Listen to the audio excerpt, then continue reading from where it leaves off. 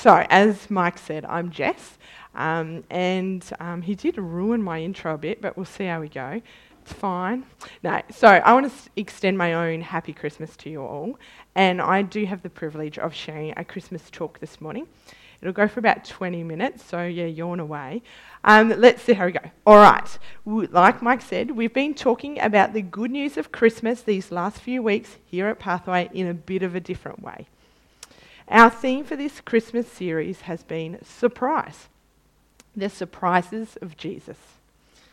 On the 12th of December, 2 Sundays ago, like Mike said, it's fine, I'm good with it.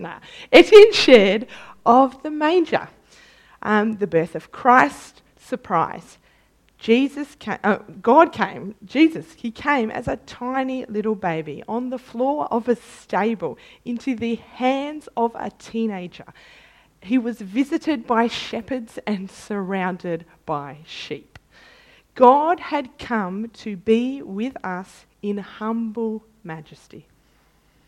The Word became flesh and made its dwelling among us.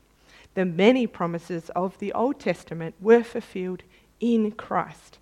The wait for, who the Bible describes as the snake crusher, the covenant keeper, the son of David, the true king, the great high priest, the Saviour, and the Messiah, was finally over. The next Sunday, the 19th, Etienne went on with the story. He shared why Jesus came. Surprise, Christ came to die. He came to die for us to make a way back to God, to deny self and hang on a cross, to be the perfect atoning sacrifice, to take the punishment required for sin so we didn't have to bear the wrath of God on an old wooden cross, to be separated from God as the world went dark, so that we don't need to. We don't need to encounter that wrath. We don't need to bear that unimaginable separation. Jesus died, so in a spiritual sense, we don't have to. But death didn't have the last word. Jesus then went on to conquer death, to conquer sin, to conquer sadness, and he came back to life 3 days later, leaving behind an empty tomb. He is the risen, resurrected, alive God of all. The next part of the story that Etienne didn't get to is Jesus, after coming back to life, appeared to a bunch of people. He helped them piece together what had just happened and what it meant, how his coming as a baby, his living, and his death and resurrection changes everything. He then left them and returned to heaven. But God didn't leave his people alone for long. For we know from the Bible, 50 days later, God, the Holy Spirit, came. The Spirit came to the hearts of all believers to bring power, to teach, to change, and shape hearts after God's, and to draw them to himself. Now for today's surprise. We live today, this Christmas, after the fulfilled promises of God, coming to make a way, first as a tiny baby. After that way is made through the cross and the empty tomb, we live powered by the Spirit of God in us, and we live waiting for Christ to come again. Surprise. Well, it's not now, but surprise. It never was. Surprise. Jesus is coming back. He came in the most unlikely way. He saved us in the most unlikely way. And he's coming back again. It will be a surprise. The second coming of Christ is a surprise in the sense that we don't know when, and we don't quite know how. And we can't, in our human understanding, fully know what. But we do, however, know who's coming. And while it will be a surprise, we certainly won't miss it. Jesus tells us in Matthew 24, as lightning that comes in the east is visible in the west, so will the coming of the Son of Man. We will see the Son of Man coming on the clouds of the sky with power and great glory. And he will send his angels with a loud trumpet call. The second time Christ comes, he won't slip into the arms of a virgin mother in the quiet hours of the night on the outskirts of Bethlehem. The book of Revelation tells us he will come in great glory with the clouds. Every eye will see him. All the people of the earth will know. So, we have two comings. We have the first coming of Christ, a baby, a man, God in flesh, God with us. God coming to win the defining battle of all time. God on earth in a moment in history, the coming of Christ to live, to die and rise again, and this explodes over all time past and all time to come. And the second coming, we've got God in glory, in majesty and awe, the ultimate fulfillment of all of God's promises. God coming to put the pieces together and finish the war. God, the creator of everything, undoing completely the effects of sin and renewing the whole world. Our two comings. Now, one of the ways we can visualize the second coming, one of the ways, I'm supposed to do this. Oh, you're all over it. Anyway, there's a picture coming because I remembered. Because one of the ways the Bible tells us is the illustration of a banquet, and it's probably behind me too now. We are invited to a great banquet, a glorious feast, an extravagant meal. Our invitation is written in the blood of Christ and delivered to us by a risen Saviour and then sealed by the power of the Spirit. In Revelation 19, we read in verse 9, "Blessed are those who are invited to the wedding supper of the Lamb." Jesus tells parables of a wedding banquet or a great banquet recorded in the books of Matthew and Luke. He wants us to see that his coming as a baby in a manger, his dying and rising, means we can come. We are invited. And one day he will come back and it will be like Jesus is saying, it's all ready, it's time. The door is wide open. Come to the banquet. Come, those saved by Christ and sealed by the Spirit. Surprise, you are invited to the banquet. The great God of all, the baby we celebrate at Christmas, the Creator, the King, Saviour, invites us to his banquet. So, what do we do knowing a banquet awaits? Knowing we're invited, knowing Christ will come again. We must also ask, have we accepted our invitation? Do we want to be invited? Jesus did everything to assure us an invitation. Wherever people are at this morning with their invitation, whether it's out and open and clutched in your hand, whether it's lying around somewhere at home, whether it remains forgotten, unwanted, returned to sender, or whether this Christmas you want to reclaim that invitation. Wherever people are at with their invitation, we have two decisions to make. Well, wherever people, we have two decisions to make. We need to ask, what are we going to do with our invitation? And what are we going to do now? Knowing that the great banquet is our future. What do we do with the in-between? The between the already of the manger and the cross and the not yet of eternity, of the glorious return, of the banquet. We are granted salvation, but our hearts are not at rest. We have not arrived at the table. We get tastes of the delicacies of the great meal to come. We get joy and peace and purpose. But sin still very much remains.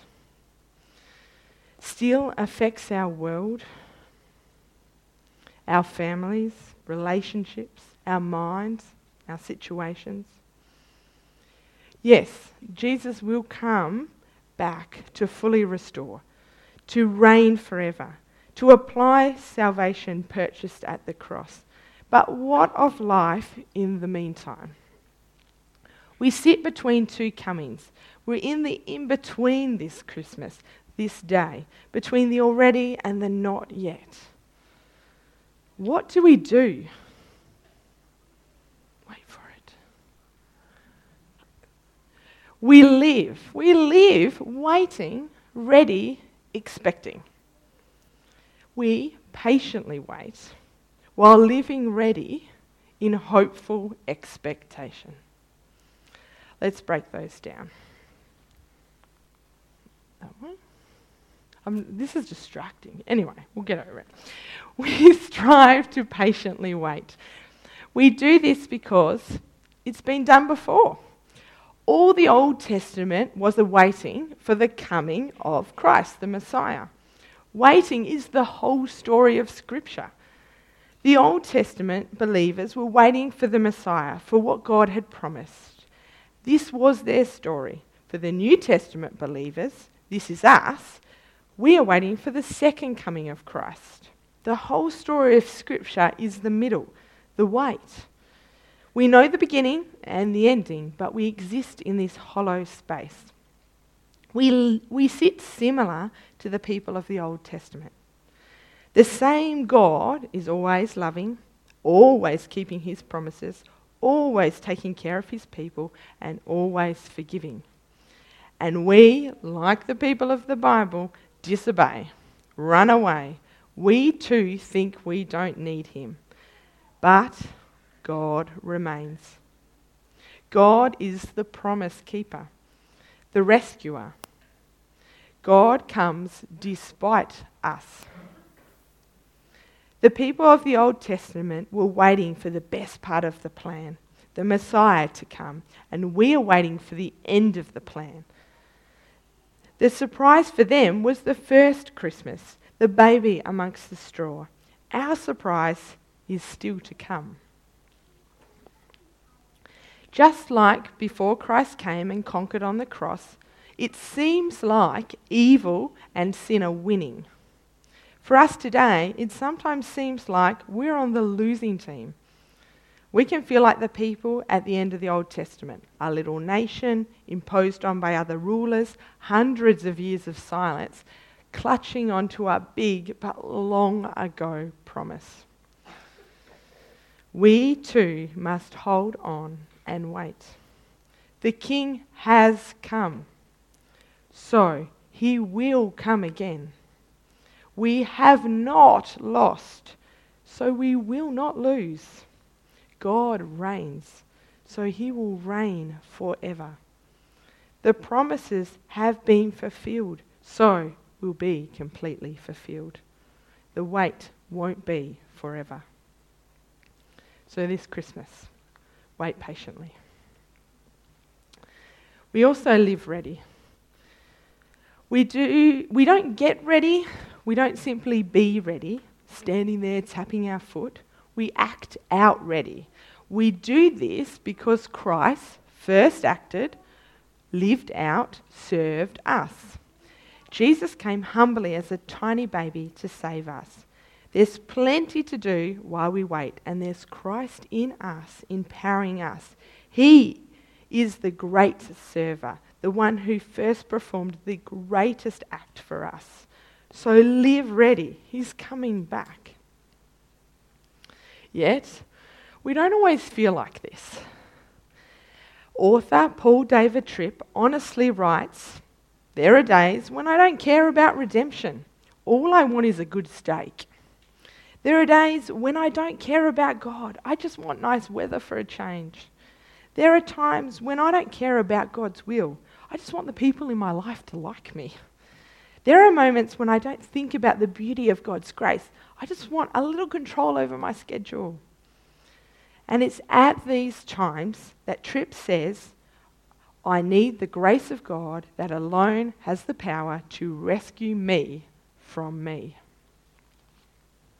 In a similar vein, the parables Jesus tells about the great banquet in Matthew 22 and Luke 14, the people there are invited by the great king, but they don't accept. They turn away. They make excuses, saying, "We have fields and businesses to attend to, a new wife to get back to, oxen to see." We need to understand the seriousness of not accepting what is offered by way of the banquet. This offer is indescribable. It's infinitely precious. To dine with the great king, nothing even comes close. No excuse is valid. All pales in comparison. Yet we so easily get led astray. We so easily get sucked in and taken for the ride and pulled in another direction. We continually need the grace and power of Christ in us to turn us back to our invitation and the work of getting ready for the banquet. We need the renewing of the Spirit in us to know and feel the awe of the offer to dine with the great King of all kings. So let's daily turn, let's choose, let's hold tight, let's put aside to live ready by the power and grace of Christ for the coming of Christ. Yet what does living ready look like? We can get so focused on the here and now, we want to know practically how to live ready. A 5-point plan with appendixes. Ryan's going to talk more tomorrow about what it looks like living in the in-between, living waiting and ready for Christ's return. But for today, we want to catch a glimpse to understand a little more clearly where the world is headed, and from this perspective, we live ready. This Christmas, live ready in light of the coming kingdom, the invitation to the banquet. Our final point is that of hopeful expectation. David is going to come up and he's going to read a few short readings to draw us into hopeful expectation. Thanks, David.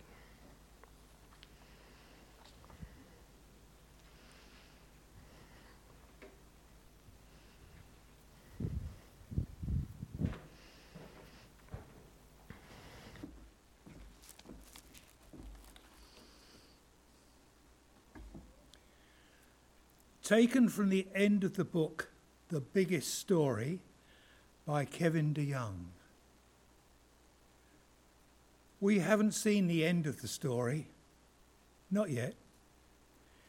We live in the beginning of the end of the story that we are still in the middle of. We know it's not the end because we haven't made it back to the garden. We get glimpses of the garden here and there, in our hearts, in our families, in the church. But anyone who loves this story longs to see the one who is the centre of the story. He's coming to make a new beginning and finish what he started. So keep waiting for him. Keep believing in him. Keep trusting that the story isn't over yet. God's promises never fail, and the promised one never disappoints. One day we will see him. One day we will be with him. One day there will be nothing but the best of days. Day after day after day after day.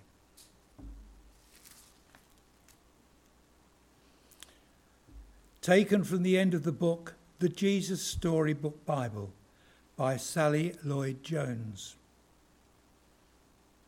I am the beginning, Jesus said, and the ending.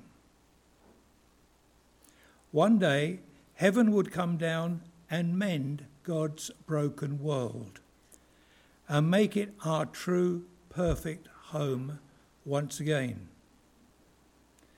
In some mysterious way that would be hard to explain, Everything was going to be more wonderful for once, having been so sad. The end of the story was going to be so great. It would make all the sadness and tears and everything seem just like a shadow that is chased away by the morning sun. I'm on my way, Jesus said. I'll be there soon. As John came to write at the end of the last book of the Bible, Revelation, he didn't write the end, because of course that's how stories finish. And this one's not over yet. So instead he wrote, "Come quickly, Jesus," which perhaps is really another way of saying, to be continued.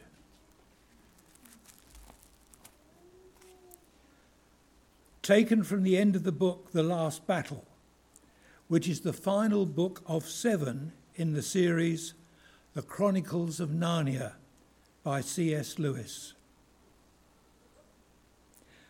The term is over. The holidays have begun. The dream is ended. This is the morning. The things that began to happen after that were so great and beautiful that I cannot write them. And for us, this is the end of all the stories. And we can most truly say they all lived happily ever after. But for them, it was only the beginning of the real story.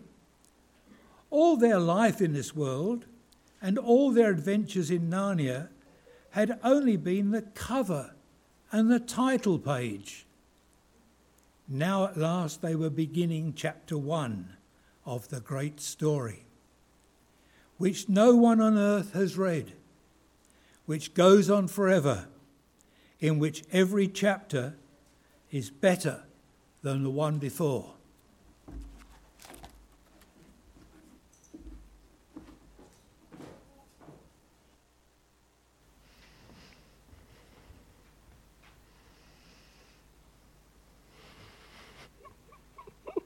No, you can click it. Okay. Thanks, David. I love those readings. Christ's coming is imminent. Are you patiently waiting? Are you living ready? Are you expectantly hoping? It's worth the wait. Today makes sense because it's living ready in light of his coming. And there is nothing more hopeful than this good news. Now to finish. Matthew 1:23 reads, concerning the first coming of Christ to the world, the virgin will be with child and will give birth to a son, and they will call him Emmanuel, which means Christ with us. Emmanuel, God with us. God came to dwell with us on that first Christmas. Revelation 21:3 reads concerning the second coming of Christ to the world, behold, God's dwelling place is now among the people. He will dwell with them, and they will be his people, and God himself will be with them and be their God. God with us. God will come again to dwell with us. We will be his people, and God will be our God. The entire message of the Bible, summed up, contained the whole of history of the covenants of redemption, all comes together in Emmanuel, God with us. So this morning, this Christmas day, we can look to the glorious second coming because we celebrate the first coming. He promised, and he is faithful, and he will come again. So today, let's not stop at the manger. He's no longer there. Let's not stop at the tomb because, praise the Lord, he's no longer there.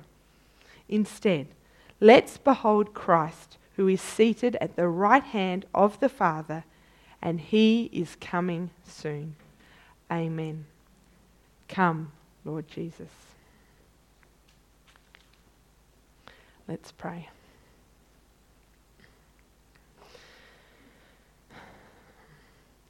What a glorious joy to share this morning that you came. That you came that first Christmas in humble majesty. Thank you that you have never, will never stop coming for us. And Jesus, what love you gave as you died to make a way back to you. To do everything so that we can know, grow in and show the love of God. Help us, we ask, in this. Lastly, Lord, we recognize anew that you are coming back. What hope. Yet a call, no matter where we are at this morning, to live in light of your coming. To live waiting, ready, and expecting you to come back in glory. Thank you, God, for this Christmas Day 2021, and that your goodness and grace are as true today as always. Amen.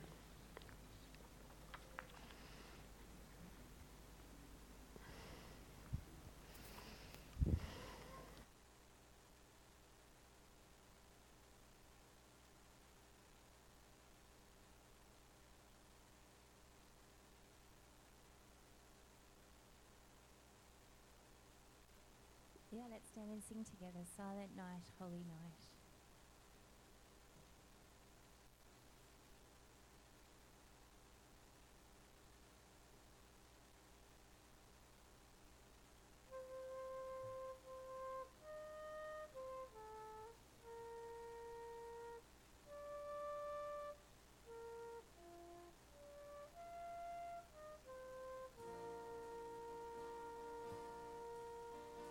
Silent night.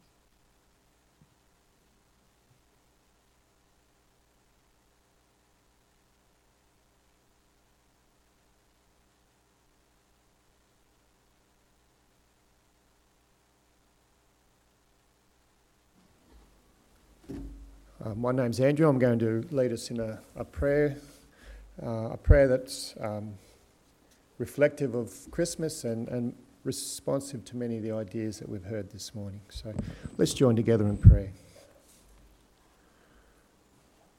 Lord God, we pause now to come in prayer. How special it is when at Christmas families gather and express joy, generosity, and love to one another. It feels good to connect, receive thoughtful presents, and know people care.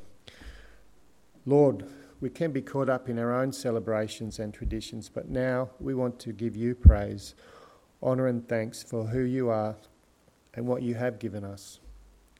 Lord, we acknowledge now that nothing comes close to replicating your love and generosity towards all of us, your family. You created us and gave us an amazing world to live in, a perfect world with incredible beauty. Your instructions were simple: trust you, look after each other and our world. But you also gave people a free will. People made choices to turn from you and stop treating each other and their world in a caring way. Lord, today we remember your response, a loving and caring response. You sent your Son Jesus into the world as a baby born in the flesh. We acknowledge and celebrate that miraculous and significant event. This morning we say thank you for that incredible loving gift. It is in understanding the full picture of your faithfulness that the depth of your love is revealed. For we know that you sent your Son to earth and were separated from him entirely for our sake, to restore our relationship with you, our Creator God and Father in heaven. You sent Jesus to show us how to live, to share your wisdom on how to once again trust you and live respectfully with each other in our world. We know the consequences of Jesus' life on earth. For him it resulted in a terrible death, but it gave our world a chance. It was world-changing, and still people today are influenced by the wisdom and teachings of Jesus. On a personal and spiritual level, Jesus reconnected us with the Father through his death, his birth, death and resurrection.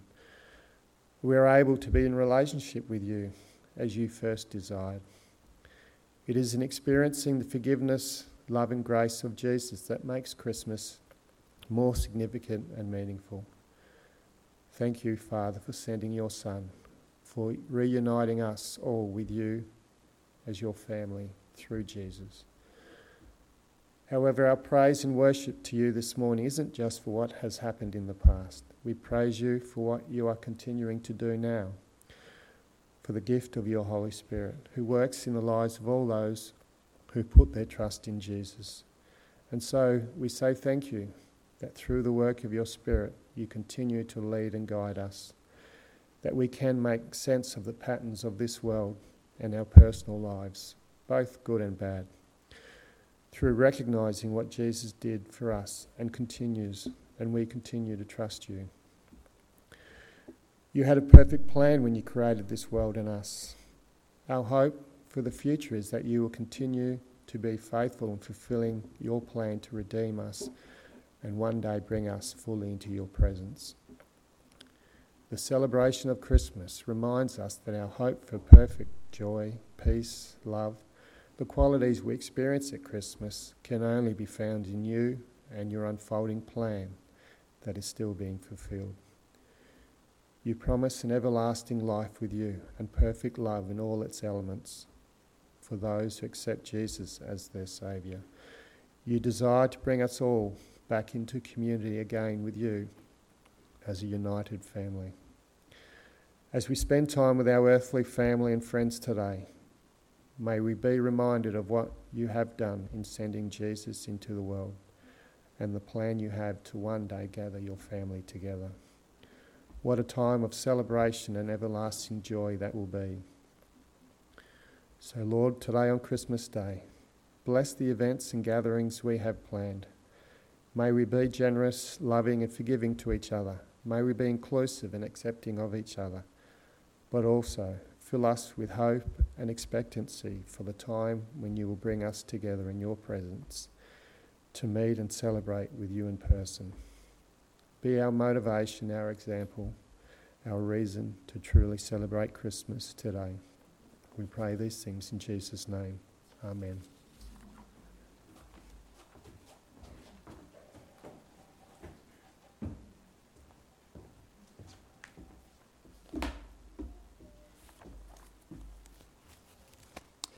Thanks, Andrew. Folks, that brings us pretty close to the end of our service. Thank you for joining us this morning. Doesn't bring us to the end of church in a sense, in that we're sticking around for coffee, fellowship, in the foyer, in here. If you want your masks off, take it outside, or chat outside. Please keep an eye on your kids. And if we go outside, it's an opportunity to make sure the playground's supervised. We're also having Christmas lunch here this morning, an early Christmas lunch. We won't rush into that. We'll do coffee and then we'll sort of get around to setting up. It's bring your own everything. As long as your expectations aren't too high, you're welcome to stay. No banquet, no presents, no fuss, but some food to share. Perhaps a beer or a wine, dare I say it, some good company. So whether you've come prepared for that or not, please feel very free to join us. That's why we're staying here. We want people to join us. Low key and casual, but welcome to hang around. As Jess alluded, we're back tomorrow, same time, same place for part 4 of this series, and Ryan will be bringing us that. Okay, a reminder that God is with us. As we've heard already, the promises of the Old Testament were fulfilled in the very first chapter of the very first book of the New Testament.